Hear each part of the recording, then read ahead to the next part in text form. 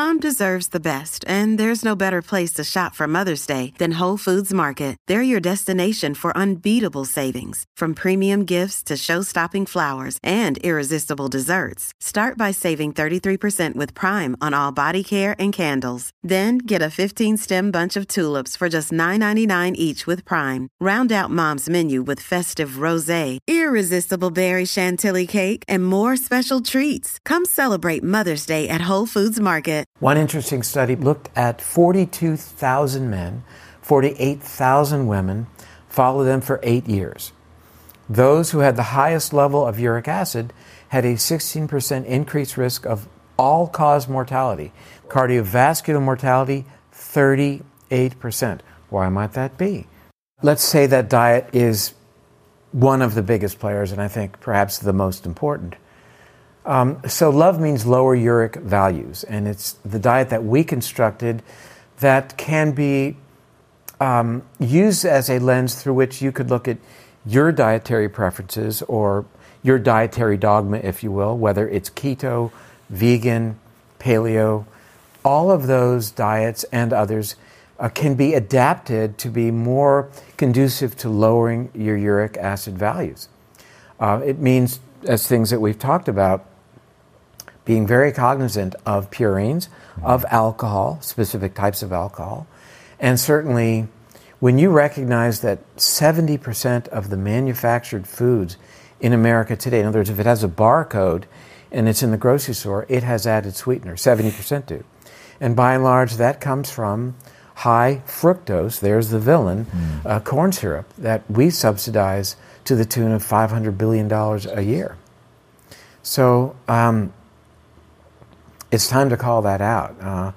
I wrote an op-ed, it was an open letter to President Biden, February 21st of this year with Dr. Casey Means, saying that these nutrition recommendations that last for 5 years for the United States that are put out by the USDA indicate that 10% of our daily calories coming from sugar is okay. I wouldn't say there's no science that would support that, but 99% of the science that was provided to the review committee for that dogma, or that doctrine, said that's way too much, that 6% should come or less from sugar. So our hope was that we could get some new language that would rewrite, that 5-year recommendation. But how many people do you think steer by the recommendation? A lot. Really? Oh my gosh! Like people actually pick up the box and they start military. running No. I'm talking about in terms of government influence that the military and schools and federal food programs. They say 10%. Then therefore these foods that are manufactured that have all this added sugar, fair game. Oof. And what does that do? It creates the very illnesses that are bankrupting our healthcare system. So that don't make no sense to me. So I'm guessing that hasn't been adopted, that we're still at 10%. So we've got sugar hiding everywhere. What are things that are high in purines that we should be paying attention to? Like one thing I definitely want to talk about is red meat. But where else are we going to find, like, if we know that DNA and RNA is in everything, then I don't even understand, to be honest, how some things are higher or lower. But it has to do with the cellularity and the concentration. The more cells it has as opposed to other things. Give me a dense cellular one. Dense cellular one would be like a small fish, like a sardine or an anchovy. Is more really than dense, lots an of apple? cells. Well, let's just stay with it, meat or animal products for 1 second. We'll get to that in a second. As opposed to chicken or... Really? Yeah. Just the space between the cells is different. The space between... It's that density. It's the real cellularity of organ meat, for example, liver and kidney, very high in purines. So they're directly involved in their metabolism, breakdown of the DNA and RNA, then to make uric acid. But it doesn't necessarily mean, as we segue to fruits and vegetables, that all foods that are high in purines are going to raise uric acid. So that's a bit of a disconnect that we finally have massaged into being meaningful, because For In what years, way? well, for years it was foods high in purines. If you have gout, stay away from them because we know purines make uric acid. We know high in uric acid is the cause of gout. Well, What is gout? so gout is the extracellular crystallization of uric acid, where uric acid is so high that it finally precipitates out. It's like making rock candy. Have you ever made rock candy? I have in the not. day. All right. I've Well, how you make eaten rock rock candy, candy, but- is you have a solution of sugar and you heat it, and because it's hot, you can dilute more sugar. And then as it cools, if you have a thread in there, it'll crystallize on the thread and you pull it out and you've got rock candy. I mean, you're eating sugar. There's nothing else there, right? Anyway, so things precipitate out when their concentration is really high. I've seen it like on people's elbows and stuff. It's Toes. crazy. And it crystallizes. Why it picks the great Does toe, it who knows? break through the skin? Can. They can Oh. open up and be hugely painful. And in fact, we humans are not the only animals at risk for that. Other animals that have high uric acid, like reptiles and birds, T-Rex, Sue the T-Rex had gout in her fossilized skeleton. But wait, in such a natural environment, how are they ending up getting gout? They're just eating things that are they're eating other lizards and they're just too high in Who can say? I mean, I don't think we know exactly what T-Rex ate, but it looks based upon teeth and short digestive tract that they ate meat. They were these prototypic carnivores, and as such were at higher risk for gout. Segues back to us as humans. So it doesn't mean that people who eat a lot of meat are necessarily going to get gout and may not even have a high level of uric acid. But it takes us to a place, it really depends on the person, so therefore you want to check your uric acid. But How do you check your uric acid? it's a blood test. And Over the counter? yes, that's the good news. But most people have already had their uric acid checked. It's part of your annual blood test. And you could call your doctor and say, what's my uric acid? And she or he would say, well, it's either normal or not. If it's above 7, it's abnormal. It's out of the normal range. And below 7, you're in the clear. But understand, Tom, this is only in the context of gout, not metabolic health. So for metabolic health, we want it not in the normal range, in the optimal health Which is? range, 5.5 or lower. Okay. That's what the research indicates is the cutoff in terms of cardiometabolic issues. So having higher uric acid levels, one interesting study published in 2009 looked at 42,000 men, 48,000 women, followed them for 8 years. Those who had the highest level of uric acid had a 16% increased risk of all-cause mortality, becoming a dead person for any reason whatsoever. That's what the term means. Cardiovascular mortality, 38%. Why might that be? We talked about nitric oxide. We talked about blood flow. We talked about inflammation of the arteries, for example. Stroke risk, death from stroke, 35% increased risk. And here's an interesting part of that study, I thought, for people looking at their values. For every point of uric acid elevation over 7, all-cause mortality increased 8 to 13%. Oh, God. So at 8, at 9, at 10, you see people with a uric acid level of 11. Ooh. That's a big, big study. The other thing this study showed, which I thought was really quite interesting, they concluded that 1/4 of all type 2 diabetes was a consequence of elevated uric acid. What? Okay, so hold on. Let's the cause thing. I want to really put a fine point on that. Sure.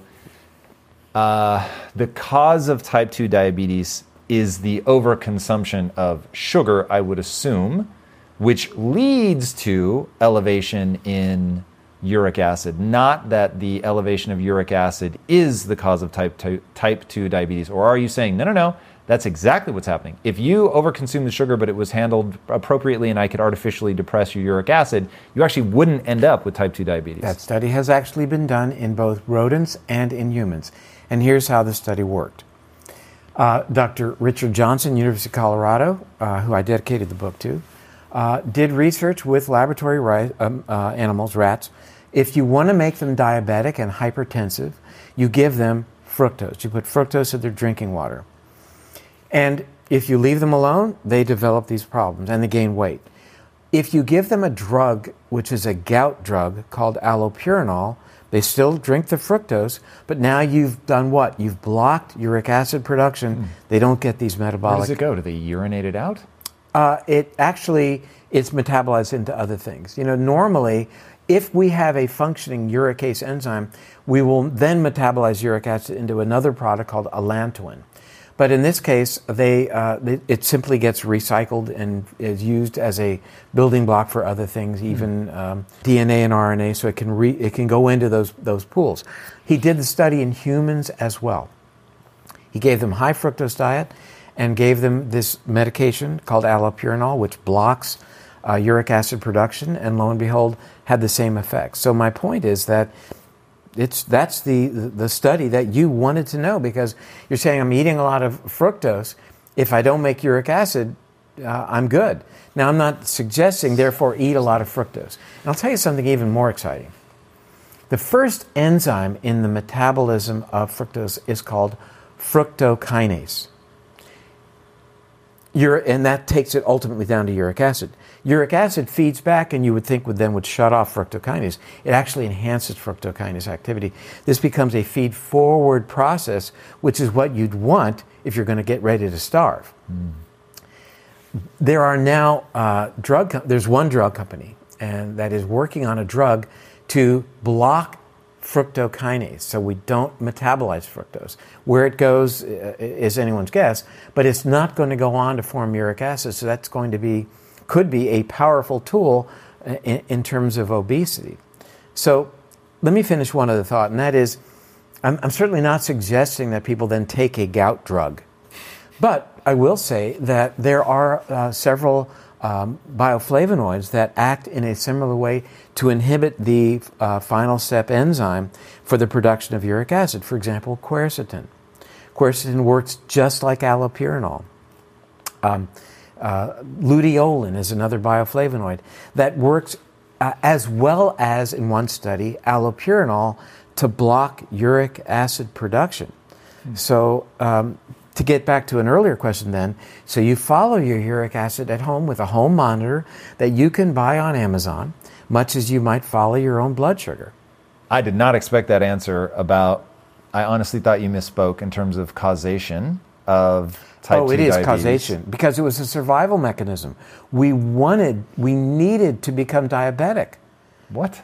We had to become diabetic to raise our blood sugar to power the brain. So insulin resistance was a good thing. Why would that need to be true? If we can pull the energy out of our fat stores, use it even as ketones, the brain can metabolize ketones. I know it prefers glucose, but why would we have to? Because it seems so transient. We can't store it in the bloodstream long enough for that to be meaningful, right? I mean, isn't that the whole idea behind fat storage? Is it's a much more stable long-term but you have to consider that these are not animals that are getting fat. Mm-hmm. They're just getting a little bit fatter than the neighbor who doesn't have that genetic issue to have the uricase. So it's not like these our primate ancestors were getting fat and laying around with big rolls of fat. They just had a tiny bit more fat. So their ability to tap into that fat source and then create ketone bodies to power their brains was something they had, but only as long as they had the fat reserves. Ultimately, they would need the ability to also provide glucose, at least in the short run, to their brains by virtue of being a little bit insulin resistant. So let me not say full-on diabetic, but at least a little bit more insulin resistant to raise that blood sugar to power that brain. Okay, so let me say it in a different way. Mm-hmm. That every year in winter, we had a cycle get triggered where we would become slightly diabetic, meaning that our body made it harder. Uric acid made it harder for the normal mechanisms to pull the blood sugar out of the bloodstream and store it away. Exactly. Which meant that it was available in circulating supply. We ran hot, if you will, of just there was slightly elevated levels of sugar in our blood, and it becomes sort of a second storage location. In fact, is it the only storage location for sugar? You can store some in your liver. Right. You can store some in your muscles, but it doesn't come back out into circulating supply, right? And you could store some in your kidney. Interesting. That one you mentioned earlier, but I'd never heard that before. Yes. So we get all these sort of little nooks and crannies where we are now storing sugar for that period of the year, and then presumably we would come back out of that as we got out of the fruit season, we made it through the winter, and now things would theoretically normalize. That's right. But remember that we can, with that blood sugar, we can then trigger the manufacturing again of fructose. Even though we haven't consumed fructose, we can manufacture it. From fat, or are we going to have to break down muscle? From sugar, from glucose itself. I think that what that fructose is doing is in keeping this whole cascade alive, where it's not just making fat, but locking it up, storing it, keeping it, guarding it. It's precious because that's, at the end of the day, that's our last fuel source. You're going to go through your glycogen ultimately if you have no food whatsoever. Mm-hmm. The other thing, interestingly, is as we metabolize fat, as any animal metabolizes fat, we make water. So this is a powerful hedge against dehydration as well. We make 1 gram of water for every gram of fat that we metabolize. It's a pretty interesting concept that it's a hedge against dehydration as well. I mean, whales don't drink water. They make their own water from the fat. That's why one of the reasons they're so fat. And animals that live in the desert, when there is fruit available, they'll eat that fruit, make fat as a storage depot from which their bodies will make water. Whoa. This is far more interesting than I would have thought. It's a really fascinating mechanism. I've never heard anybody talk about this before. Okay, I want to talk about red meat. So I eat a lot of red meat. I've never tested my uric acid levels, so I'll be very curious to get one of these tests. I'm going to send you one. That would be amazing. I will send you one.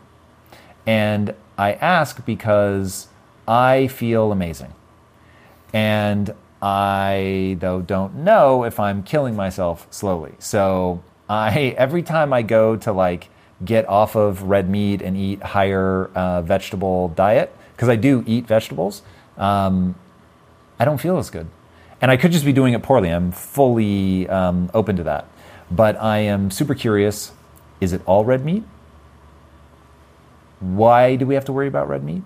What's the knock-on effect as it relates to... Well, there are many things to talk about as it relates to eating red meat that you've had other people talk about, and I want to focus on in the context of uric acid. Yep.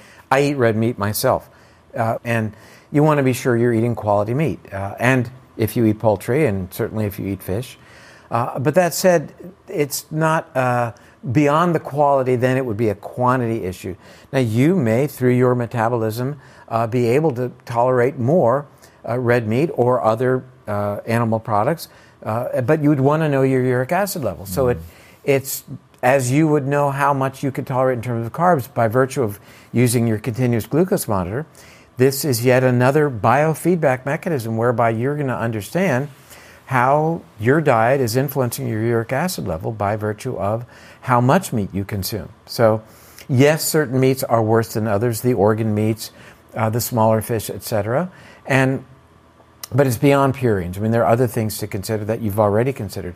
That said, there are vegetables, certain vegetables that are fairly high in purines, like cruciferous vegetables, for example. But again, they are buffered by the fiber content, by the bioflavonoids. Like I mentioned, quercetin. Red onions, really high in quercetin. A great food, onions and the cruciferous, to help lower uric acid, and the vitamin C part of that equation as well. So how do those lower uric acid? Well, the vitamin C does so because it enhances uric acid excretion from the kidney. The quercetin and other bioflavonoids act like the uric acid lowering drug. They act like the allopurinol, the final enzyme, the xanthine oxidase, if you will, that is involved in creating the uric acid. And then again, the fiber in vegetables, because they will contain some fructose, slows the release of that fructose into your body, so you don't get like you would get from drinking a glass of fruit juice. Bad idea. So, one, in the book, you talk more than just about food. You talk about getting out into nature and things like that. So paint a picture for me of the ideal life. I know we're trying to match back to our genetics and what that looks like. Why does going outside matter? What is the ideal diet? And I assume it's going to be different for everybody. And do we just steer by glucose and uric acid, or is there some other? No, I mean, thing? there are a lot of things we look at in trying to cultivate what is that perfect diet for Tom. And I think to embrace that notion is really very helpful. The one size fits all just is really inappropriate. Your heritage is different. Your preferences are different. There are some broad strokes. We know that manufactured foods that contain added sugars, etc., are things to be avoided. But the nuances that you could look at in terms of how is this playing out in my body, I think are really quite valuable. Hence the value of continuous glucose monitoring, of knowing your uric acid levels, of looking at other parameters that might be influenced by not just that, but your other lifestyle interventions, by knowing how well and how long you are sleeping. These are all extremely valuable inputs for every individual to know, and clearly, what's going to be best for you will be somewhat different than for me. So for people that come out and say, everybody's got to eat this particular way, or it's your blood type, or whatever it may be, I think, to be fair, in this day and age, we know that people are different. But I will say that it's quite clear that 100% of humans alive today, or who have ever lived, have this genetic issue with the uricase enzyme, cannot break down uric acid, and therefore the uric acid levels of humans is 4 to 5 times higher than other mammals except for primates, number one. And number two, that uric acid levels are climbing in lockstep with fructose consumption.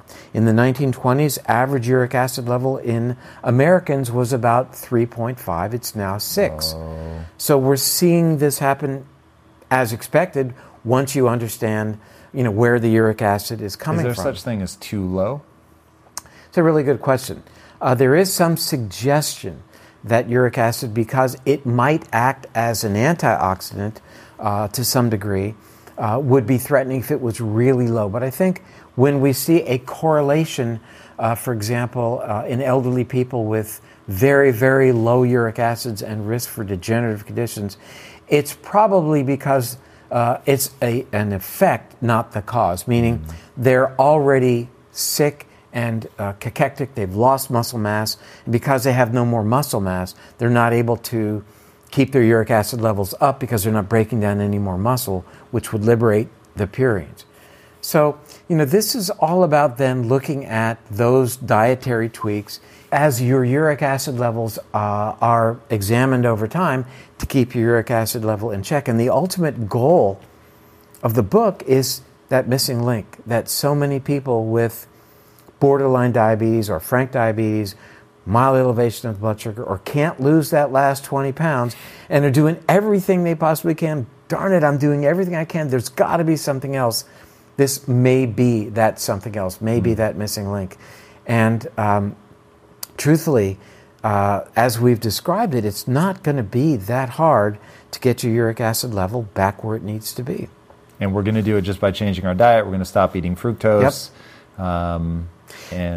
Japan is leading the charge. They are intervening with patients who have metabolic conditions to lower their uric acid. America isn't doing that yet. They're targeting uric acid only if you have gout.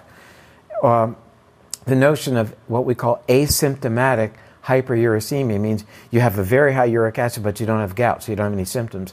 Right. No, you're at great risk for death from cardiometabolic conditions. That's what the research is telling us. You have a dramatic increased risk for Alzheimer's and dementia in general.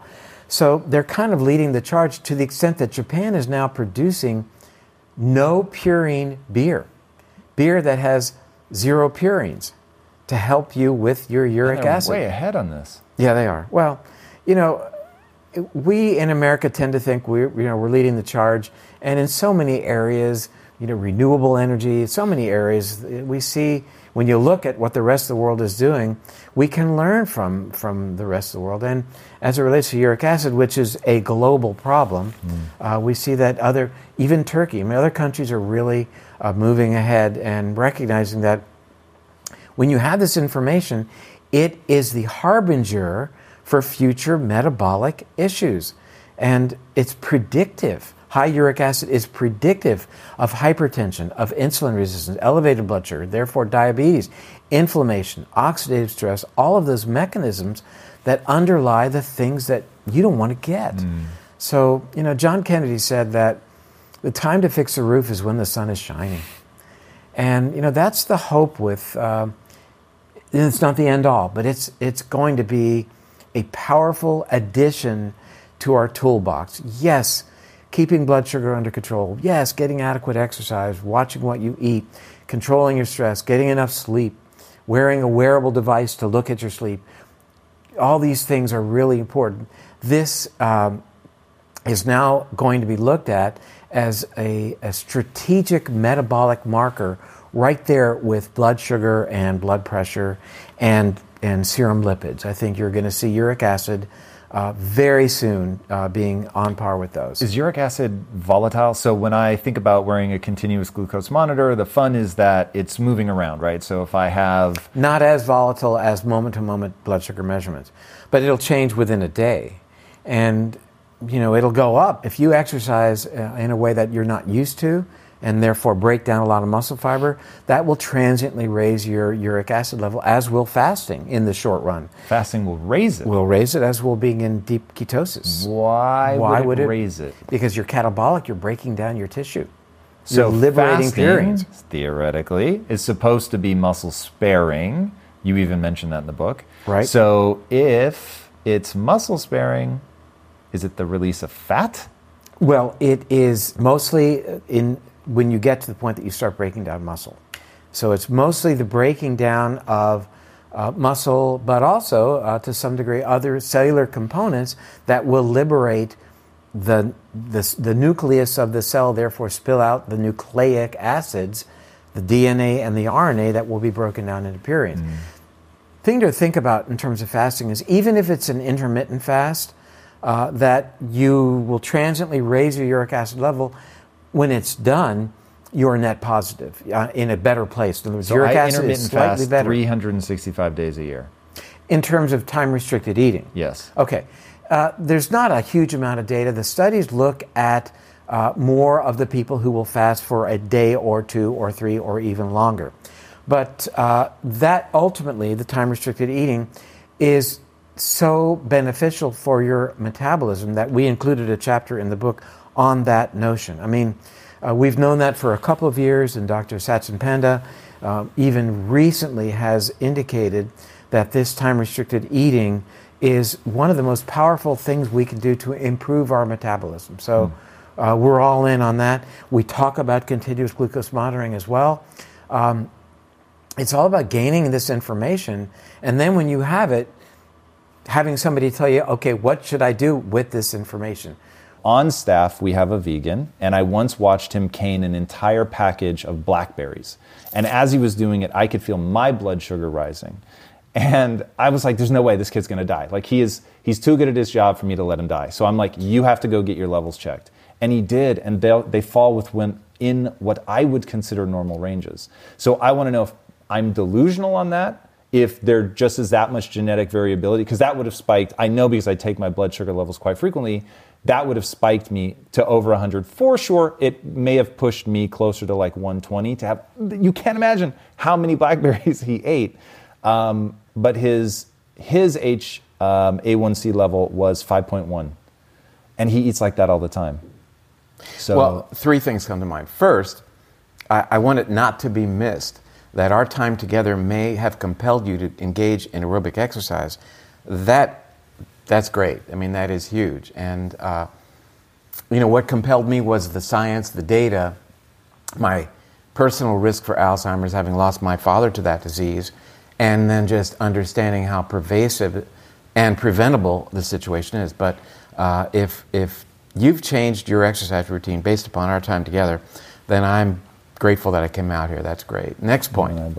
The ideal, being in the normal range. You brought up that term, and I just really recoil at the notion of a normal range. Because normal, really, by definition, is average. It's, whatever the number is, 1,000 samples, and then one standard deviation on either side, the normal range. And that doesn't work in terms of my messaging. I want optimal. So a normal range of vitamin D between 30 and 100.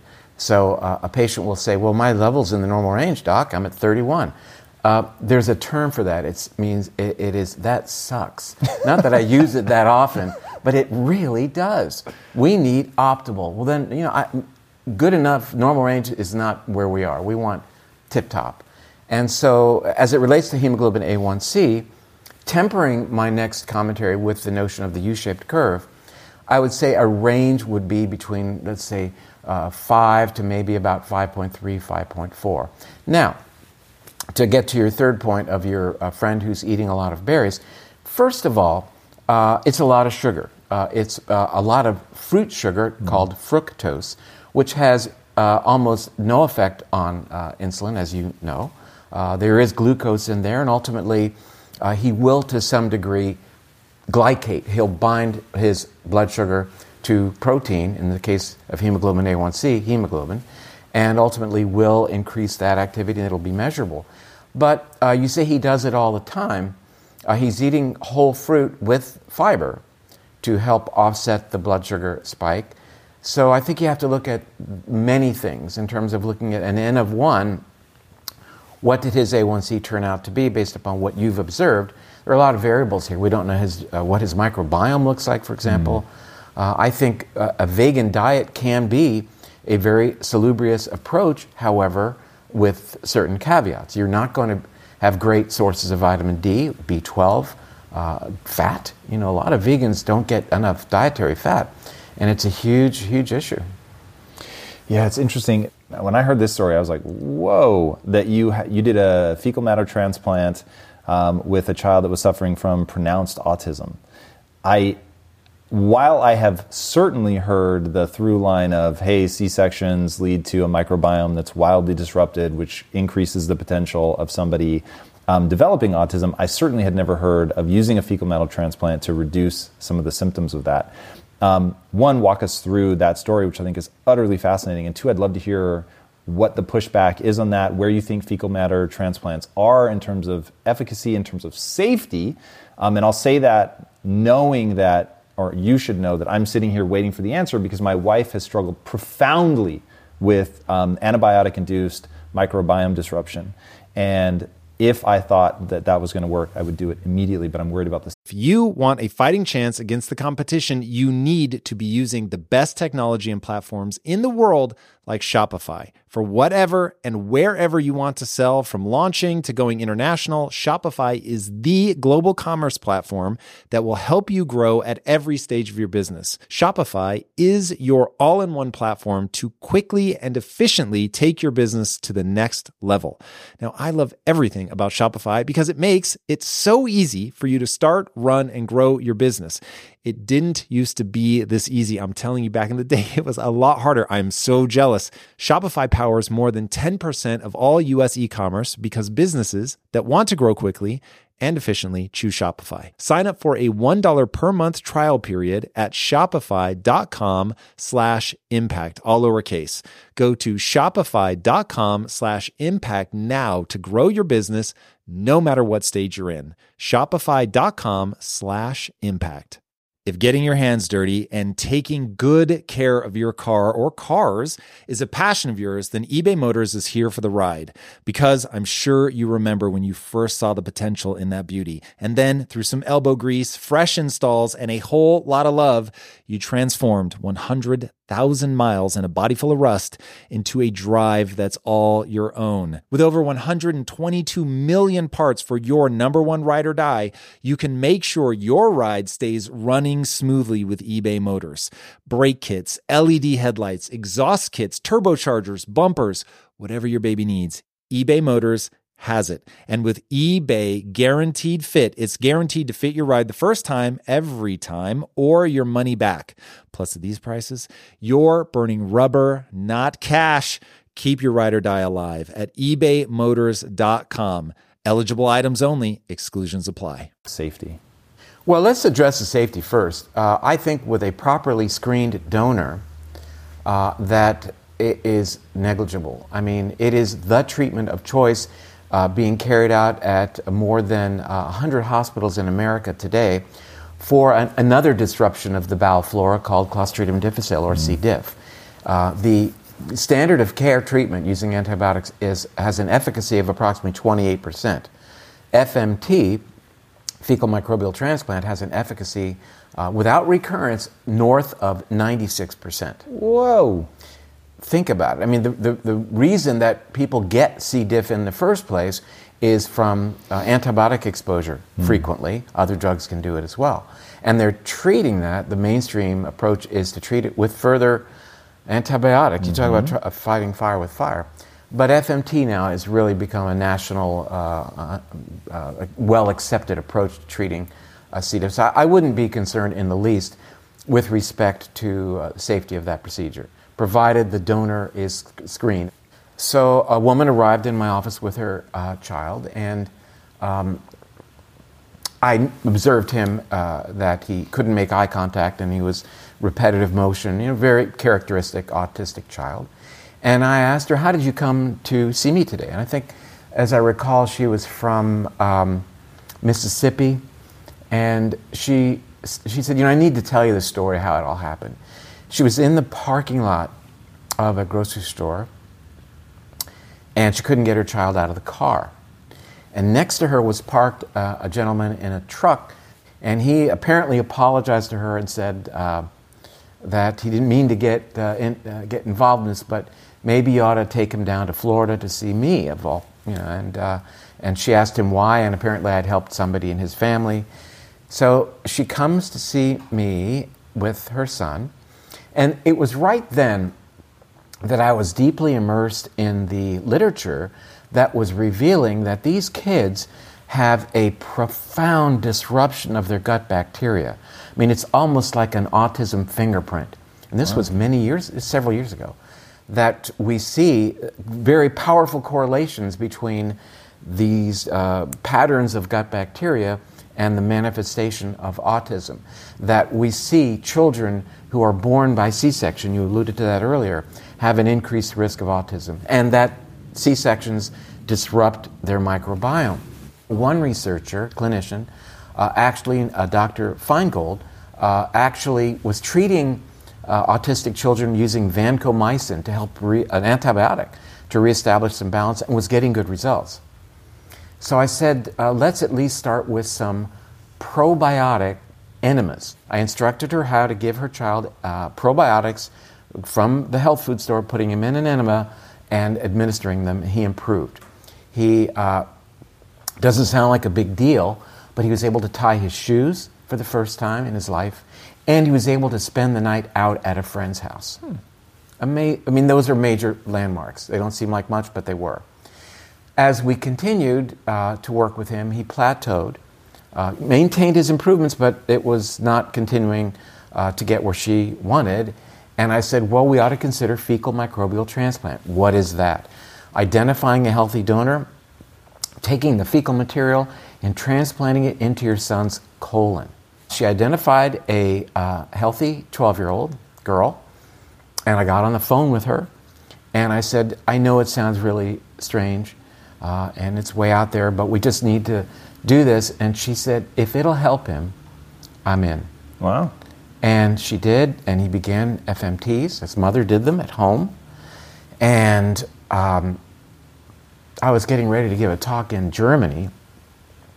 His mother sent me a link to a video of this kid presenting presenting a book report at school on Benjamin Franklin. And I got like that getting ready to give my lecture like I'm getting right now. It took the wind out of my sails. I just couldn't believe it. And he's now in regular school in the top 10% of his class. He was always bright, but he had this inflammation in the way of his cognitive performance. You know, it's like listening to a FM radio station in a lightning storm. It was always there. So, you know, that was one of the things that we did that was certainly disruptive and eccentric. Wow. Since then, the University of Arizona did an interventional trial on 20 autistic children, demonstrated profound improvement in these kids, where nothing has helped them ever, in collaboration with researchers from Harvard, validating the notion of fecal microbial transplant as a treatment for autism. We know that we can measure the permeability of the gut by looking at levels of something called LPS, lipopolysaccharide. It's a chemical that enshrouds the gut, many of the gut bacteria. If the gut lining is leaky, for whatever reason, typically because of disruption of the gut microbiome, then we can measure that LPS in the bloodstream where it doesn't belong. We see dramatic elevations of this LPS, meaning inflammation and breakdown of the gut lining in Alzheimer's, autism, major depression, and even Lou Gehrig's disease. My point is that we focus on the brain when there's a heck of a lot going on in the gut that we're just beginning to unravel. The beginning of our time together, you challenged me. You said, well, what does the future look like? And really, as we understand this relationship between the gut and the brain, we've moved to a new stadium, and there are new rules written. Because as a neurologist, I have had traditionally very few tools in the toolbox. It was very much an diagnose and adios situation. It doesn't really help anybody to go to the neurologist's office and he or she comes up with a very exotic name or something not as exotic like Alzheimer's. Is a word that has incredible gravitas in a negative way when family members hear that. And we have no treatment, and yet it's preventable. And it's like John Kennedy said in his inauguration, that the time to fix the roof is when the sun is shining.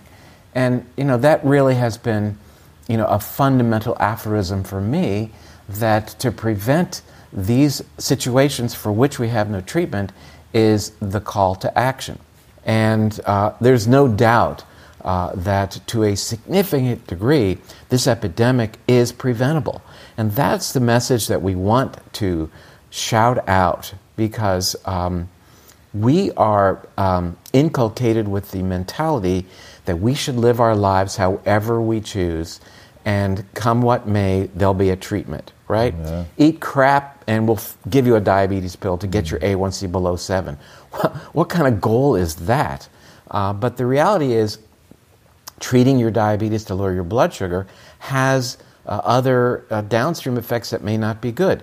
Lowering your cholesterol level with a statin drug may not be the best thing to do. And go deeper on that. I've heard you talk about that, statins' effect on insulin receptors, which was what put it on my radar that there are potentially other issues or other things that insulin is doing, because I always just thought of it as taking the blood sugar out and putting it in the cell. Let me see if I can connect those two, the notion of diabetes and statin drugs, for example, and why I'm really seemingly dialed in on diabetes.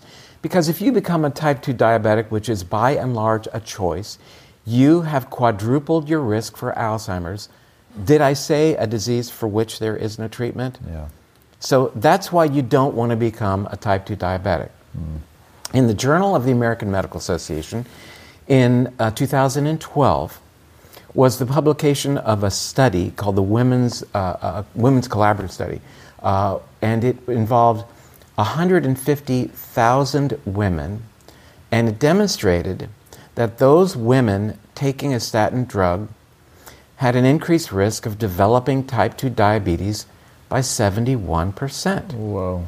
In men, according to a more recent study, 2015, journal is Diabetologia, their risk is increased about 46%.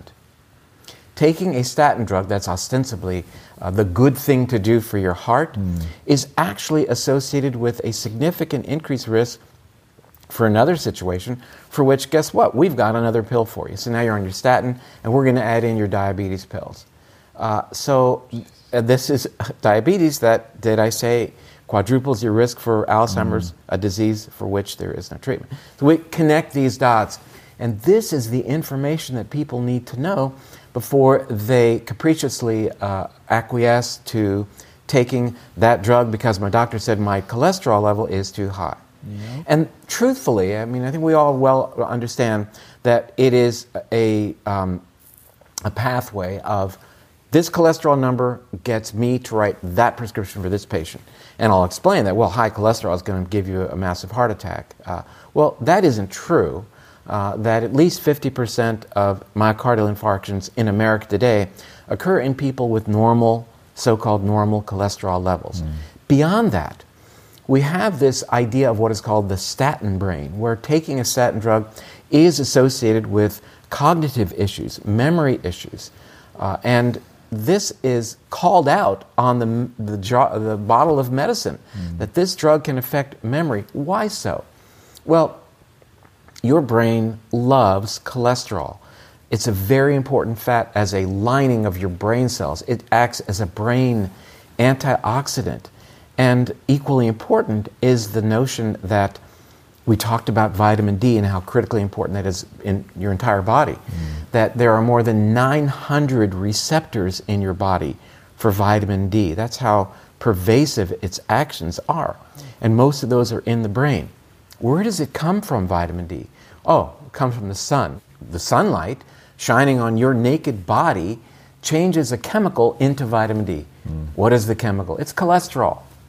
I actually did not know that. Well, cholesterol is from which we make vitamin D, as it is from which we make testosterone and progesterone and estrogen and cortisol. So this vilification of cholesterol is very much off base.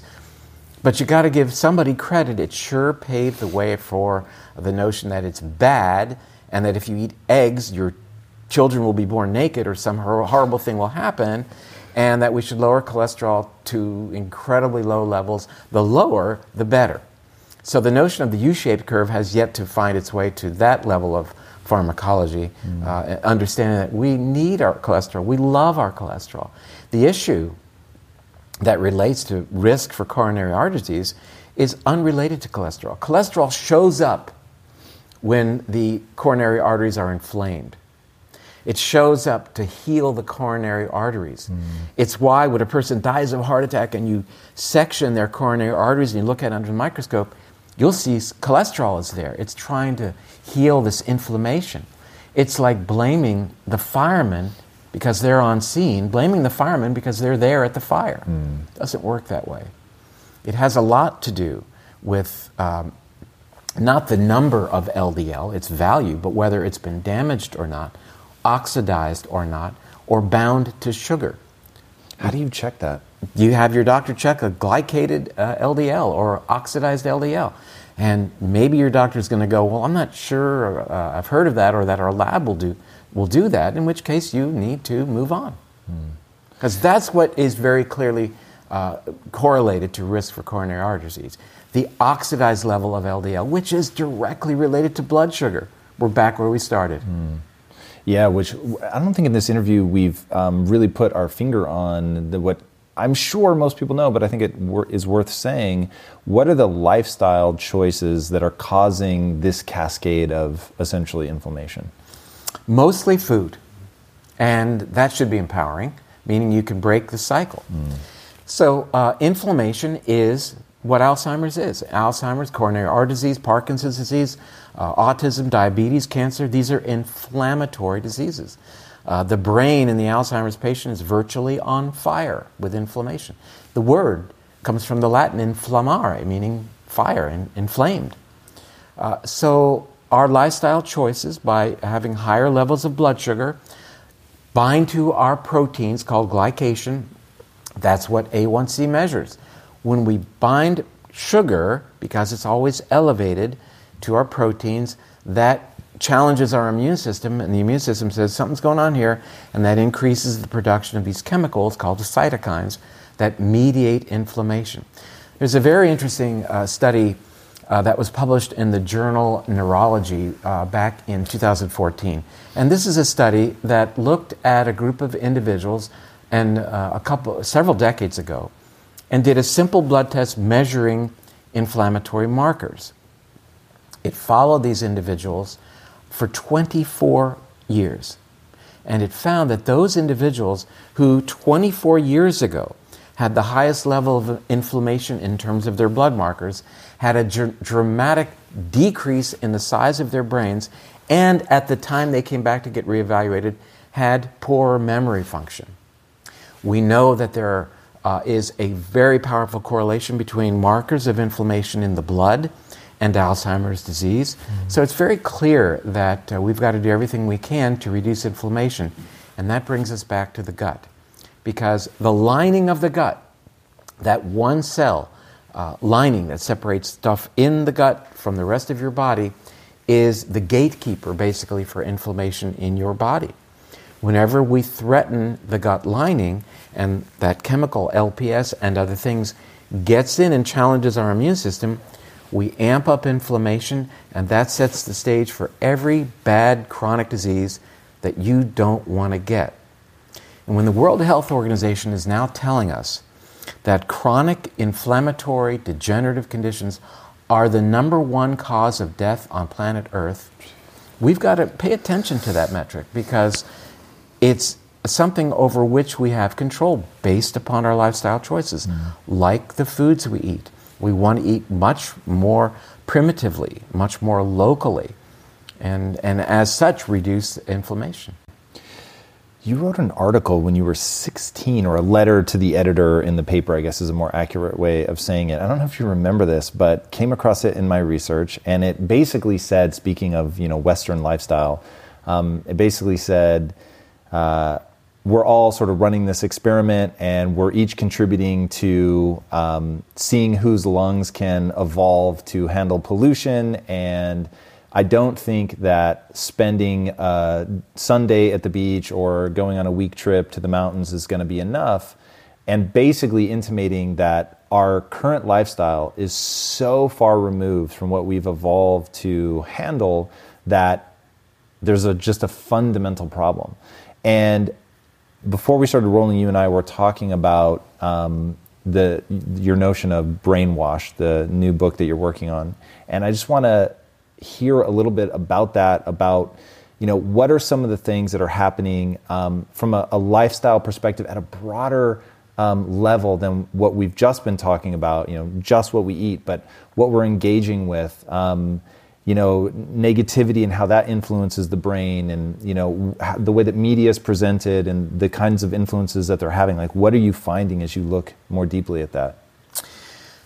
I think that there is a lot of traction of the paleo ideology. But at its core, the notion of paleo is one that says, let's get back to sending the right signals to our genome, which hasn't changed in, let's say, 70,000 years fundamentally.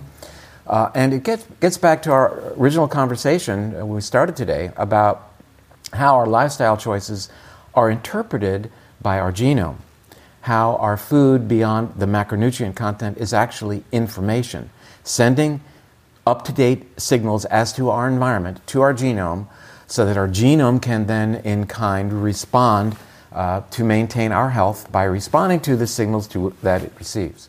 Our evolution cannot keep up with the environment to which we are exposed and the environment to which we choose to expose ourselves. So the idea that we can change that by going back and trying to think about what it was that our ancestors' lifestyles must have been like, and therefore cause our genome to express genes for longevity, reduction of inflammation, stabilization of immunity, is, I think, really very, very important. So I think that this is really becoming an area of great interest for a lot of people. It's instead of trying to patch up these problems, I think the idea of letting our genes keep us healthy is really it's kindness. It's really about reconnecting to that incredibly beautiful gift that we've received from all who have come before us. And it's very instructive to recognize that the genes of our gut bacteria are influencing our genome expression. That those little critters that live within us are moment to moment changing our gene expression. There's a very interesting piece of this puzzle that was just solved for me last month in a journal, Cell Host and Microbe. The researcher's name is Yun Teng, T-E-N-G, from University of Louisville. And he gave us information about the idea that plant cells contain RNA. We know that. Who didn't know that?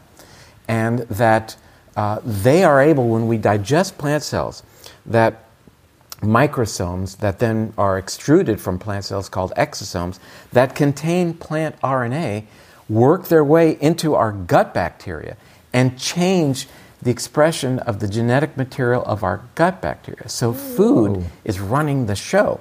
Plant food is changing the expression of our bacteria genome that leads to three important things as it relates to our gut bacteria. It changes their rates of multiplication. It changes the metabolic products that they produce, like vitamins and neurotransmitters. And it changes their location in the gut, hopefully closer to the gut lining so they can help us keep that intact. So that was a very intriguing couple of dots to connect. Therefore, our food is changing our gene expression, and we should think about that. You know, we say when a woman is pregnant, she has to be careful because now she's eating for two. Or, well, Tom, you're eating for 100 trillion right now. This morning before we came here, I was having breakfast at the hotel, and the women next to me, one woman had skim milk in her coffee because we don't want dietary fat. Yeah. And to which she put several pink packets of sweetener, which the research shows is profoundly damaging to the microbiome, associated with a profound increased risk of obesity in a French study of tens of thousands of, it was 70,000 women, and also dramatically increases your risk for avoiding sugar in the first place, type 2 diabetes. Her brain has been hijacked by media that would let us believe that this is the right choice. But that media doesn't have her health at the core of their interest. What that media has, it is their end-up bottom line, right? And she is simply a pawn on that chessboard being manipulated. That is the focus of this new work called brainwash. We're trying to wash people's brain and push the reset button and really call out all the ways that day to day our lifestyle choices are being manipulated.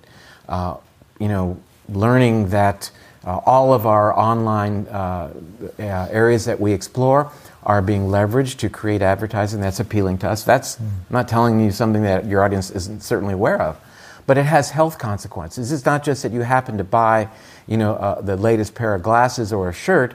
It has to do with your health, like this woman this morning choosing this artificial sweetener. And I will say that we had a premise for the book about calling out how our brains are influenced, and beyond that, how reconnecting with nature, how dietary changes, how meditation, how various things can help undo what's been done, how we can harness this notion of neuroplasticity, that we talked about earlier, by having higher levels of BDNF to then allow the good pathways to stick, allowing us to connect back to the prefrontal cortex and act in a more empathetic way, in a more compassionate way, in a way that recognizes that our decisions today are going to affect what happens tomorrow. The notion that we can do that is a heck of a gift that we need to raise awareness of, especially these days when impulsivity and narcissism seems to be, the way things are done today. And we've certainly got to pay attention to what will tomorrow bring. How will our actions today affect ourselves tomorrow and affect the world tomorrow? So the Dalai Lama said that if you want to be happy, practice compassion. And if you want others to be happy, practice compassion. So in a very real sense, what we choose to do rewires our brain and changes our thinking. What I'm saying is that we presuppose that our thoughts determine our actions. But in a very real sense, our actions determine our thoughts. Yeah, let that sink in. I was running one day and I was listening to a podcast from Peter Attia, and he interviewed Dr. Richard Johnson, University of Colorado, and explored this topic that uric acid is a central player in our metabolic health. It's far more than the dead-end metabolic product of fructose that has a role to play, again, in gout.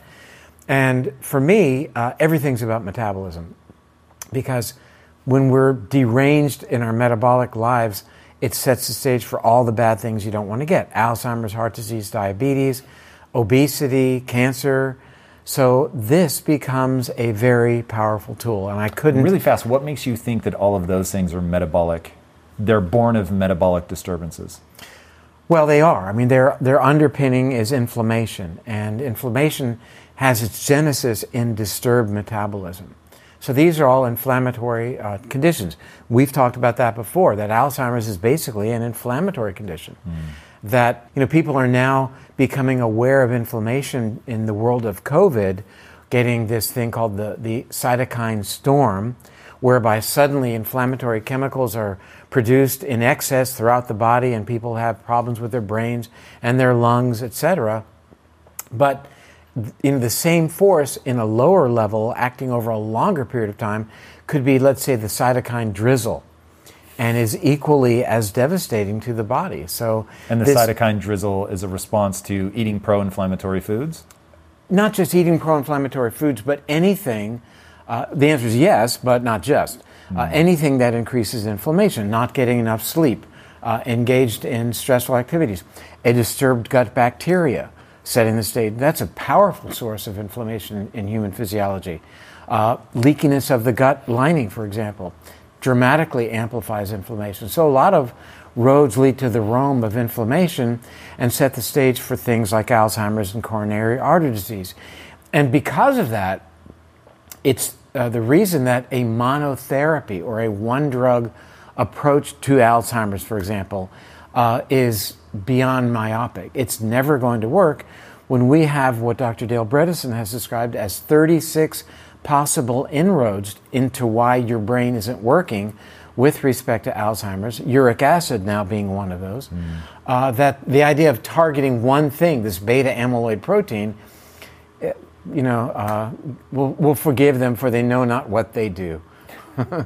So, all right, we hear about uric acid. What was like the key insight that made you go, whoa, there's really something here? Because you've moved super quickly into getting a book out. You said you wanted to make sure that this wasn't one of those things that languished for 20 years and, took all that time to work its way into the medical establishment.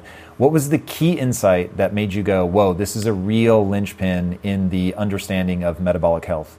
The urgency on my part, once I figured out how important it is, or realized how important it is, the urgency is that our metabolic health globally is in a terrible place. I mean, 1/3 of American adults has hypertension.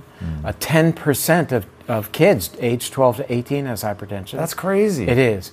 50% of adult Americans will be obese by the year 2030. Not just overweight, but obese. So we are, our life expectancy is declining. Is it? That it's actually declining? Oh, it's declining dramatically. Before COVID, it began. So people say, well, because of COVID, people are dying earlier. And the truth of the matter is that this metabolic derangement bodes for a much worse outcome as it relates to COVID.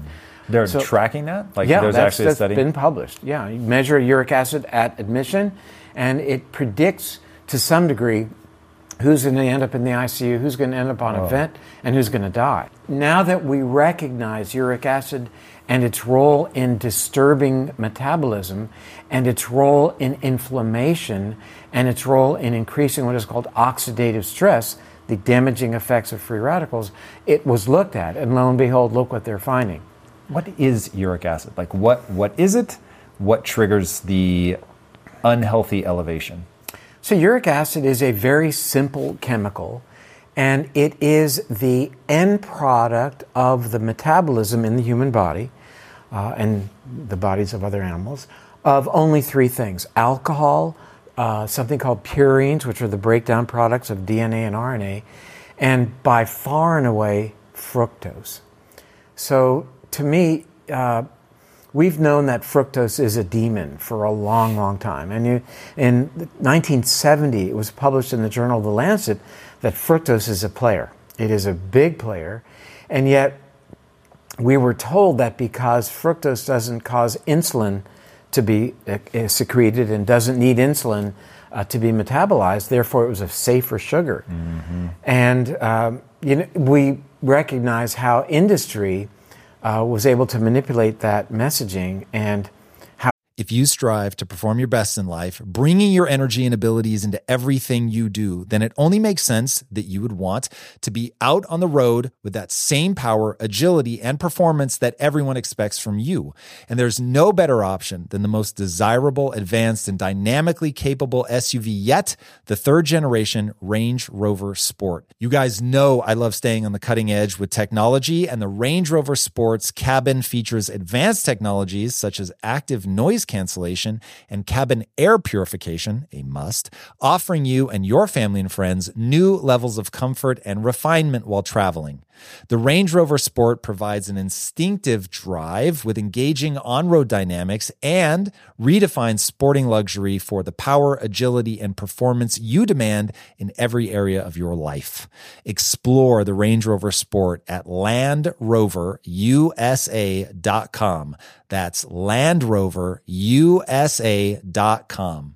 How everybody fell for it.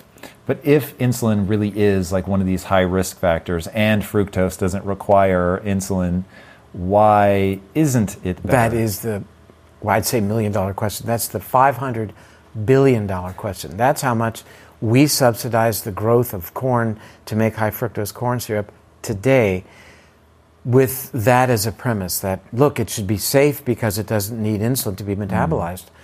It is a powerful threat as it relates to type 2 diabetes because it stimulates a couple of things. Number one is gluconeogenesis, the creation of glucose in your body de novo in the liver, and uric acid enhances that process. And it causes what is called insulin resistance, meaning that insulin doesn't work as well in your body through a number of mechanisms. So that's the dirty secret of fructose that the industry didn't want us to know about. Now it's been called out. So fructose can only be metabolized in the liver. Why? As it turns out, it can be metabolized in various other tissues in the body, even including the brain. We learned about the liver, but even the kidney can metabolize fructose. Wow. So the story, everything's been compartmentalized, but now we know that it's a lot bigger story. We know that glucose can become fructose. High glucose levels, especially when blood turn into can become fructose through the body's use of an enzyme called aldose reductase. That is enhanced when serum sodium is higher. So higher levels of salt leads the body to know that it is it's getting ready for famine or water restriction. Make more salt.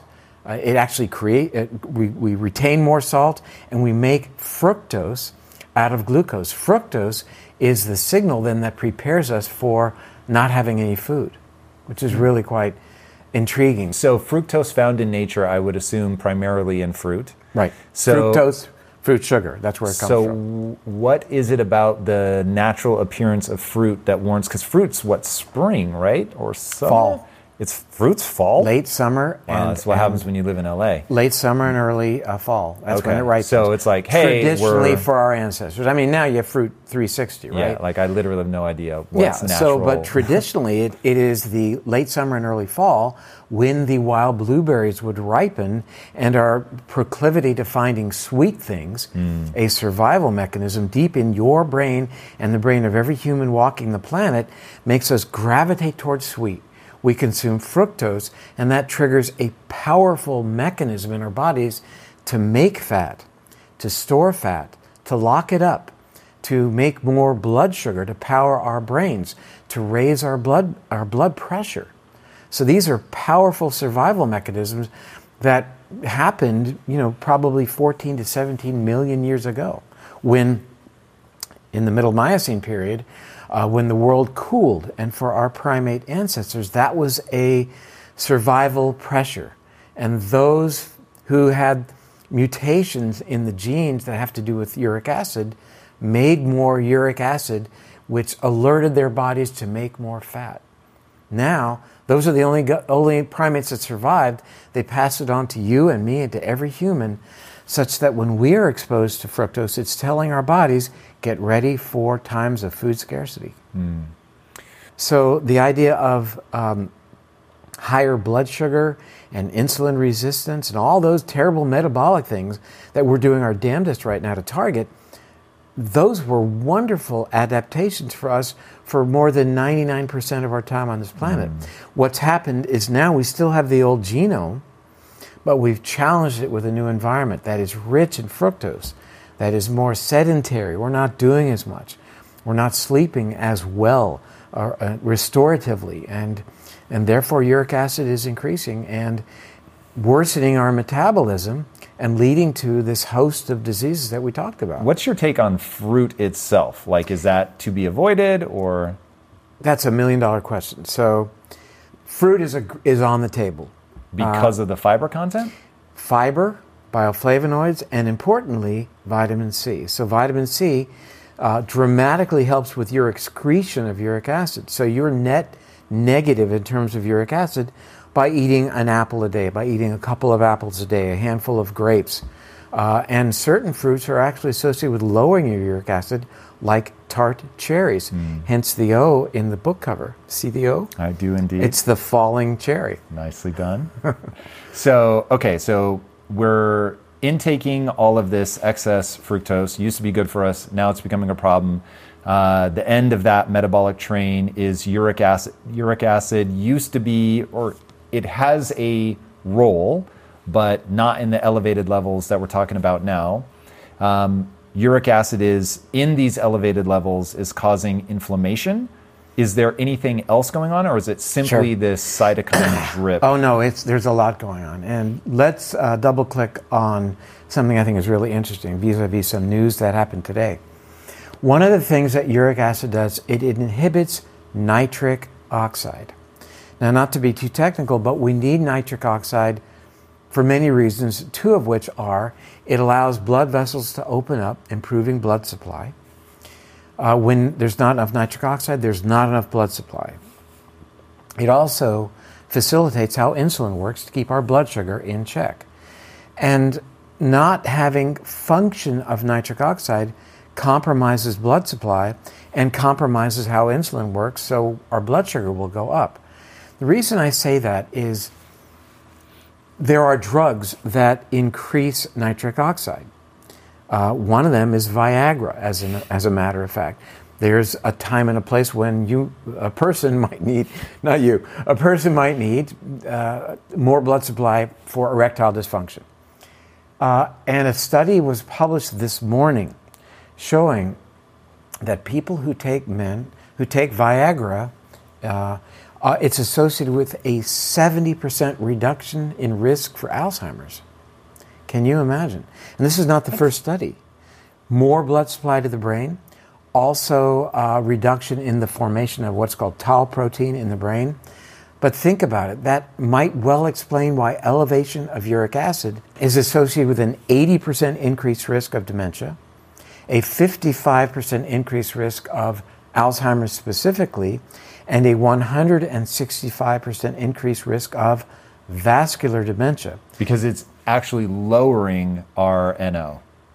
It is lowering the functionality of nitric oxide. Okay, so we have the nitric oxide in the system, but it's unable to do its thing because of the elevated presence of uric acid. And important, I think a lot of people get the nitric oxide blood supply relationship, but the tying nitric oxide into how insulin works is a relatively new idea.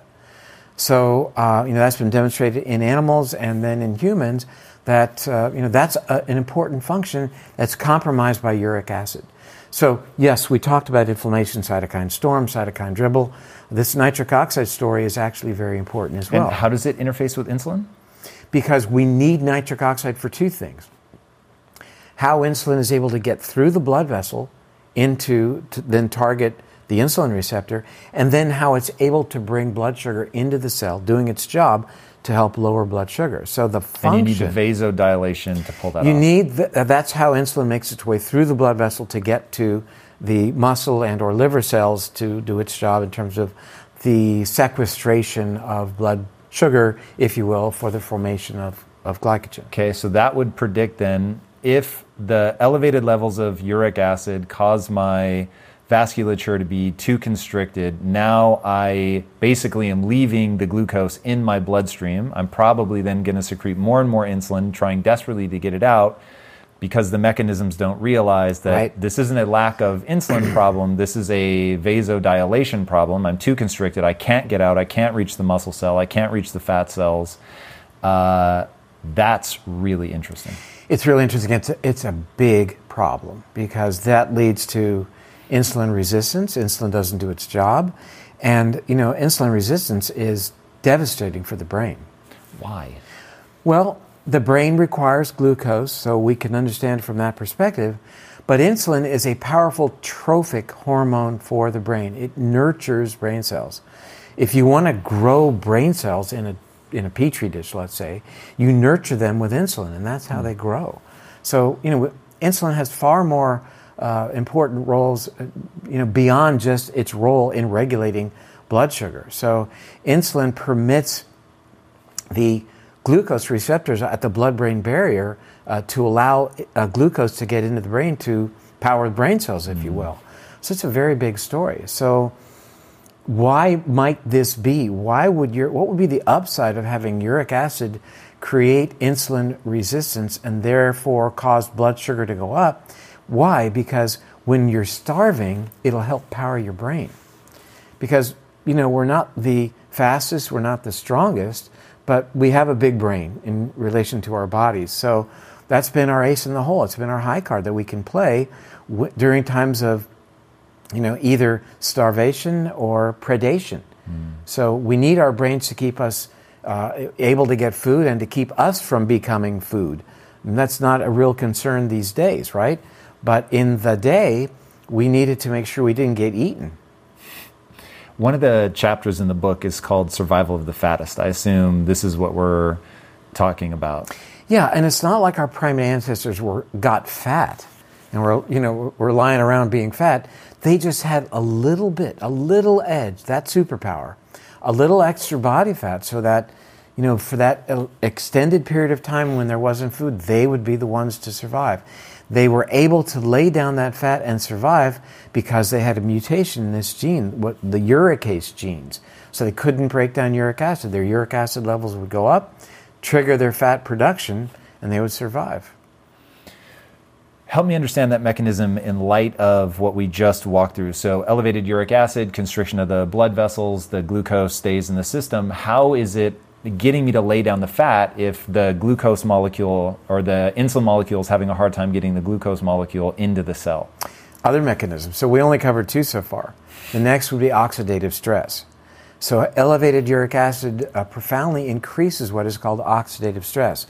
When mitochondria in the cell are exposed to higher levels of oxidative stress, they are less functional, and that's one of those stresses in the body that triggers fat production.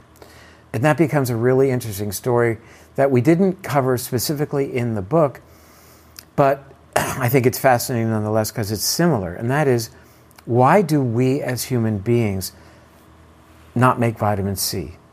I mean, that's a fact. You've talked about it before. And I think we have to talk about that, because it's not just, it sucks to be human, we don't make vitamin C. You got to make sure you're not a limey, you eat enough limes, you don't get scurvy, so that your teeth don't fall out and your kids aren't born naked or whatever happens when you have scurvy, right? Well, I think it's interesting because this oxidative stress triggers fat production, which was a good thing. It's, again, fat production is a good thing? Becoming a little fatter is a good thing? Yes, through the lens of our history of being primates or even hunter-gatherers. And increasing oxidative stress by not having vitamin C would have been looked upon as being a good thing through that lens again, and would also cause us to then seek out the fruit. Those who would seek out the fruit would survive, get enough vitamin C to survive during times of food scarcity. Okay, so now as we take this into a modern context, we know that it served us for a while, but now we have so much fructose coming into the diet. Our levels are going up so high, we're constricting the blood vessels. Going back to what you said about Viagra, like if that ends up holding, I mean, that's like a miracle drug. A 70% decrease in the likelihood of Alzheimer's is crazy. I would take a 5% decrease in Alzheimer's risk. And I think it's fair to say that, getting your metabolic house in order is a powerful way to decrease your Alzheimer's risk. We know that to be true. We know if you're a type 2 diabetic, you've quadrupled your risk for that disease, Alzheimer's, for which there is no medical treatment, as you and I have this conversation right now. Despite the exciting news of several months ago of a new miracle drug that gets, that limits beta amyloid, what happened with that was really quite encouraging. It was resoundingly rejected by the neurology world, and rightfully so, because it doesn't work. We don't have a drug to prevent that disease, and yet we really understand where it's coming from. It's coming from disturbed metabolism. It's been said that Alzheimer's is not generally a genetic disease, and I would, until recently, have agreed with that, saying that about 4% of Alzheimer's have familial type Alzheimer's disease. There are populations around the world, South America, for example, where it runs quite strongly in families.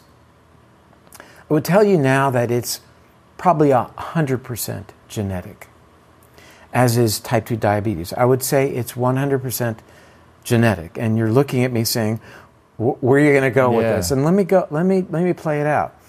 Because as I've mentioned earlier, what we're seeing now are these metabolic derangements that underlie these diseases that represent a disconnect between evolution and environment. So we have this genome that's coding for our survival in the context of a different environment. Now that we're challenging that genome with a new set of circumstances, a new context, looking at it through a different lens, if you will, it's expressing genes that are paving the way for our metabolic decline and setting the stage for the very things we don't want to get. And I have to tell you, that language is something that came to me, I think, the night before last, as I was just lying in bed thinking about this stuff, that it is absolutely a genetic disease in that context of the mismatch. And we're living then with physiology and a body, a machine that is mismatched with our current environment. It's outdated machinery. And I realized before I wrote Drop Acid that I had written about that topic a half century ago. And I wrote an op-ed in the Miami Herald about what about us living today with the outdated machinery that is more suited to the environment of our ancestors. And I saved it. I was 16 years old when I wrote that article. I saved it. I put it in the book. And that's the issue, is that it's the foundation of the paleo movement. Let's try to recapitulate the environment of our ancestors, both just in terms of other activities, sleep and exercise, physical activity, stress, but mostly the foods that we eat. If we can emulate what our genome expects, we'll have better health. We said 5 years ago, maybe you should stop eating gluten and cut back on your carbs and eat more, dare I say, fat. And boy, did people's feathers get ruffled with that. So I found that it felt good to be disruptive and challenge the status quo. Ronald Reagan said that status quo is a Latin term for the mess we're in. And I think that what I foresee is that we are going to see a virtual explosion in the ability to harness big data and moving forward, manipulate that data using artificial intelligence to really be far more specific about making recommendations for Tom. What do you need based upon who you are? What does your genome look like? What does your microbiome look like? What are your lifestyle choices today? Where do you live geographically? What's available to you? And therefore be very specific individually in terms of what your needs are. What's really important, I think, is we are now seeing unexpectedly the ability to leverage personalized medicine biometrics to the larger audience, which it kind of gets back to the idea of looking at the few to extrapolate to the many. I mean, that's how drug trials work. For example, we know that at most 3% of people are ever sampled and utilized data-wise to make recommendations for the remaining 97% in terms of a drug. And yet now, with this ability to crunch this data and move forward, I think we're going to really understand the bigger strokes that, frankly, we know that not everybody today and certainly moving forward is going to be available to participate in specific personalized medicine. But I think we're going to learn what really has traction with respect to the broad strokes. And what do you think people should be tracking now? Like, what's a meaningful, should I be wearing an Oura Ring or a constant glucose monitor? Like, what are the data points now that you collect or that you recommend that people collect? Well, it's a good question because, as you well know, there's such incredible availability right now to look at changes in your microbiome on almost a daily basis, for example. Certainly your genome is a great place to start. That doesn't change, or does it? In reality, we know that our day-to-day lifestyle choices are hugely influential on the expression of your life code that we thought was really locked up in a glass case, and we now recognize absolutely is not. So I think that to start with, we should all understand our genomes. Whether it's 23andMe or any other service that's out there, it's not just getting your genome sequence, but then manipulating that data to understand what your current needs are before you even begin tracking as you move forward. How do we manipulate it? I've actually never heard somebody say that before. Yeah, there are several online sites that are available to upload your 23andMe data. You just drag the file and drop it into various sites. Dr. Ben Lynch, author of a book called Dirty Genes, has a terrific site. And from that, you learn not just what your genome says, but more importantly, what does it mean? I learned some things about myself that I never knew that did change my lifestyle choices to some small degree. One thing I learned is that I, Tom, am a poor methylator. What does it mean? It means that I have not the most favorable genes in a pathway called MTHFR, along with about 20 to 22% of Americans. People need to know that. What's the impact of that? Like, if you were not to address it, the outcome would be? So one of the most common things that we see with people who are poor methylators is, for example, that my homocysteine level can go up. And why is that an issue? Well, homocysteine is a powerful risk factor for Alzheimer's. So it really takes us away from the notion of Alzheimer's being a genetic issue, either you have the Alzheimer's gene or you don't, to Alzheimer's being related to modifiable lifestyle factors.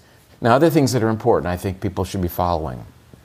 Their homocysteine level, as mentioned, vitamin D level. I think knowing your fasting glucose level on a pretty regular basis, whether you have an onboard glucometer or not, I think, to me, I find that to be a little bit of an overkill. I think you can get a good sense if you measure blood sugar maybe once or twice a week with a finger stick. I think you should know your ketone levels, your hemoglobin A1C, or so-called average blood sugar, I think is hugely important. What do you think is a good number there?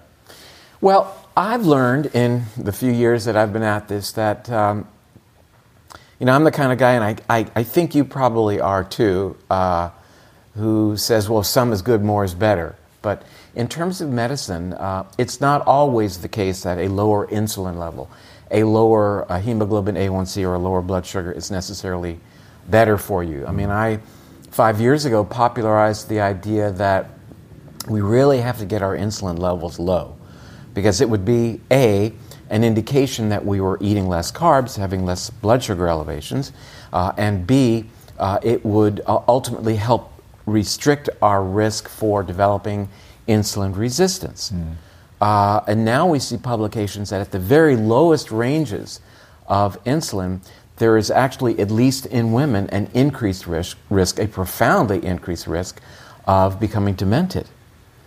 And is it the same risk? So they see it on the low end. Do they see that same risk then on the high end? Well, the risk on the low end, and again, this is just in women, but that's very important since 2 out of every 3 Alzheimer's patients are women.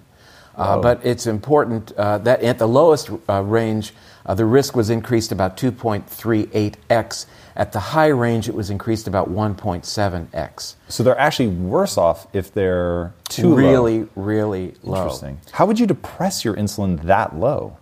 Well, I think this gets to the point of gene expression. I think people have certain, what we call polymorphisms of genes that might not code for adequate insulin activity. So a plus being, of course, on an extremely low sugar, low carbohydrate diet. So it gets to, again, back to, dare I say, the sweet spot. It's a terrible misnomer, I think, as it relates to blood sugar and our diets. We shouldn't opt for the sweet spot. But, it's relevant for us to understand in the context of this discussion that as we get together and talk about this, 2018, we have no treatment for Alzheimer's. None. Nothing works. Nothing reduces the rate at which people decline. And to me, it's very compelling that last month, the Journal of the American Medical Association put out a study by Dr. Richard Kennedy, which was actually a meta-analysis of some of the top 10 best evaluations of the efficacy of so-called Alzheimer's drugs. Though there is no drug that works, yet Alzheimer's drugs are selling at the rate of close to $1 billion in our country annually. We've known that they don't work, but what was published last month was really quite compelling by the Journal of the American Medical Association. Not only do the drugs not work, but they speed the cognitive decline of patients who are taking them. What are they attacking? What's the notion behind the drug? Must be something that lowers well, there are two drugs that they looked plaques, at. or none of the drugs are involved in dealing with beta amyloid. The first class of drugs representing the lion's share, about 76%, are what are called cholinesterase inhibitors. And these are drugs like Aricept or donepezil that inhibit an enzyme that degrades a neurotransmitter called acetylcholine. Because it was noted decades ago that the Alzheimer's brain is a brain that is low in acetylcholine. And a very simplistic approach would be, hey, we can bump up the acetylcholine, that'll be a good thing, and it'll help people. Well, it never has shown any efficacy, and yet it received FDA approval, another story for another time. But now, it's not just that it doesn't work, but it's hastening cognitive decline in the very people who can't afford that. And you think of the families who have dad or mom or husband or wife on these drugs, and they're actually making people worse. It's like giving somebody a treatment for their diabetes that is raising their blood sugar. And you bring up the idea of getting rid of plaque. It's been noted since the naming of Alzheimer's disease after Dr. Alois Alzheimer, who first described the pathology of what this looked like in the brain of a woman dying of that disease that now bears his name. And the plaques were noted then, and since that time, scientists and clinicians alike have really focused on the plaque as being the thing we've got to get rid of. And it turns out that researchers like Dr. Rudolph Tanzi at Harvard have made it very clear that the plaque is the response to the problem, not the cause of the problem. The plaque is what we call an antimicrobial peptide, and it's the brain's way of responding to perhaps infectious agents like herpes simplex virus or chlamydia infection. So, it is said that the enemy of my enemy is my friend. We need to embrace beta amyloid as being there for a very important reason. When we rid the brain of beta amyloid, as has been tried in clinical study after clinical trial, patients decline much more quickly. That might underlie why Pfizer in February of this year said no more. We're just not going to pursue the notion of an Alzheimer's drug anymore. We've got to leave the beta amyloid alone. There was a move a couple of years ago for the FDA to approve brain scans that would measure the amount of beta amyloid load in a patient as a way of being diagnostic. Do you have Alzheimer's, or are you on the way to that? And they didn't prove it because they realized that people can have a head full of beta amyloid and be cognitively perfectly intact, whereas others with very little beta amyloid actually would demonstrate the clinical manifestations of Alzheimer's disease. So looking at, you said that, okay, Pfizer's pulled out, they're no longer making Alzheimer's drugs, but the one thing that is recognized to help is exercise. We know that exercise has a sort of what I'll call a real-time effect on blood sugar. And you're the first person that I've heard anyway talk about the knock-on effect of insulin doing more than just shuttling blood sugar out of your cells. What are the factors you think that are at play here? And what are the behaviors that we should take to make sure that we stave off dementia as long as humanly possible? What a concept. What a concept that this disease affecting 5.4 million Americans, 40 million people globally, costing us $1 trillion, higher than the market values of Apple or Google, predicted to triple by the year 2050, that our lifestyle choices can be leveraged to reduce our risk that will affect 50% of people age 85 or older, the flip of a coin. So in that, through that lens, let's go back to where we were, the value of exercise. And I'd say your points about insulin sensitivity are well taken. Very important, keeping blood sugar down, enhancing the sensitivity of the insulin receptor. I want to come back to that because I think I'm seeing a big elephant in the room that we need to talk about. And that is that physical exercise changes your gene expression. You are able to change the expression of this previously thought to be immutable life code for the better and lead to the expression of what we call a trophic hormone or growth hormone for the brain, BDNF, brain-derived neurotrophic factor. There are many things you could do to amp up BDNF. You can use turmeric in your cooking, take a DHA supplement, even CBD has been demonstrated recently to increase BDNF. But the most important thing you need to buy to improve your BDNF is a new pair of running shoes, because aerobic exercise is able to manipulate the expression of his BDNF. Why is that? Specifically aerobic? Well, to a lesser degree, resistance exercise as well. But I'm simply telling people 20 minutes a day, 5 days a week, hopefully more, at a heart rate value of 180 minus your age. As a target, of course, consult your healthcare practitioner. But what a powerful way to reduce your risk for dementia. How can I connect those dots and make that statement to you as we sit here? Well, the Journal of the American Medical Association has wonderfully correlated baseline BDNF levels with future risk for dementia. You want to have more of this chemical that does two important things. It increases the growth of new brain cells in your brain's memory center, which is a powerful target for Alzheimer's. Okay. And it also increases the connection of brain cells one to the other, a process called neuroplasticity, that we can actually allow our brains to take advantage of the experiences that we then choose to pursue to build a better brain. And that is the BDNF a building block of that? Or no, it is not. It's a signaling molecule. It is a signaling molecule. I mean, our brain cells want to connect to each other. And our lifestyle choices that are highly stressful, that are deprived of restorative sleep, that are higher in sugar in terms of diet, that are overall stressful, increase cortisol, for example, that inhibits the growth of new brain cells, actually compromises our brain cell population in the very areas that we need them most, like the memory center, the hippocampus. So we can reverse that. We can tip the scales in our favor and say, I'm not going to continue losing brain cells. I'm actually going to repopulate my memory center with new brain cells. That study was done out here at UCLA in collaboration with researchers at University of Pittsburgh, led by a Dr. Erickson, demonstrating two groups of people, 100 people in each group. One group stretched for a period of a year. The other group was involved in aerobics. They found that those who stretched had lower levels of BDNF, declining memory function, and shrinkage on very sophisticated brain scans in terms of their hippocampus size, which is the... Let's pause there because I want to walk through this and make sure that I understand. This is incredible and potentially very useful, but I want to make sure that I understand the sequence of events. Right.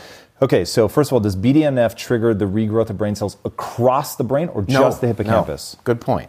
We used to say the brain doesn't grow new brain cells. End of story, right? I mean, you're probably too young to know that. No, that's what I was taught. When I was in medical school, we were told that your brain maxes out at about age 18, then every beer you drink after that, it's 40,000 brain cells or whatever the magic number was. For whatever reason, I don't remember that. But how incredible that in your 90s, you were still growing new brain cells. You have this gift of regrowth, of neurogenesis. It's a choice you can make.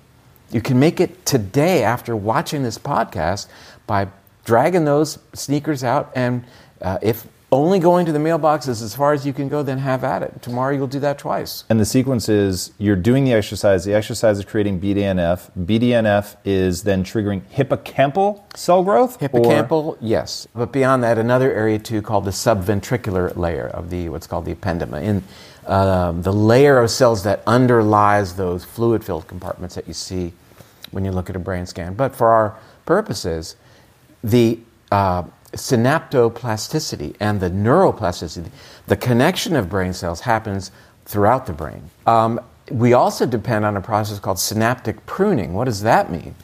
It means that also for brain function, we have to have the ability, as we are in our childhood and adolescence, to cut back on the number of connections that we have in order to kind of refine the computer to make it work at its optimal level. So, which it's doing, I'm assuming, based on repetition. What you do the most is going to get the most connections. Right. It's going to get the highest degree of insulation. Exactly. All of that. Neurons that fire together will wire together, and those that don't will atrophy, will fall off the tree. And so you're saying that that process, the firing together and wiring together, is one, repetition. Two, you get the BDNF if you're exercising that washes the brain in some way, signals to them, hey, in some way that makes them more active, more likely to connect. So what is the advantage then? The evolutionarily coded or selected advantage that exercising people should have higher levels of BDNF and ultimately, let's just say, be more able to survive and cognitively superior in evolutionary terms. Right. And I guess it's the people who were healthy enough to hunt and gather and to lead the expeditions in our Paleolithic times. So these individuals, and I've never thought this before, I just was having a bit of a free association while you're talking. These are our ancestors, and evolutionarily they were selected because they were leading the group. So we can play upon that now that we understand that. Biotech companies have been trying for decades now to figure out how to inject stem cells. Well, Mother Nature's already beat them to it because stem cells are present in our body as a defense. All of that. And we're continuously regenerating ourselves from the inside out, repairing problems. There's a road crew inside our body, and so you're saying that right here, right now, that are fixing things that firing together and wiring together to is one, repetition. Two, you get the BDNF if you're exercising that washes the brain in some way, signals to them, hey, in some way that makes them more active, more likely to connect. So what is the advantage then? The evolutionarily coded or selected advantage that exercising people should have higher levels of BDNF and ultimately, let's just say, be more able to survive and cognitively superior in evolutionary terms. Right. And I guess it's the people who were healthy enough to hunt and gather and to lead the expeditions in our Paleolithic times. So these individuals, and I've never thought this before, I just was having a bit of a free association while you're talking. These are our ancestors, and evolutionarily they were selected because they were leading the group. So we can play upon that now that we understand that.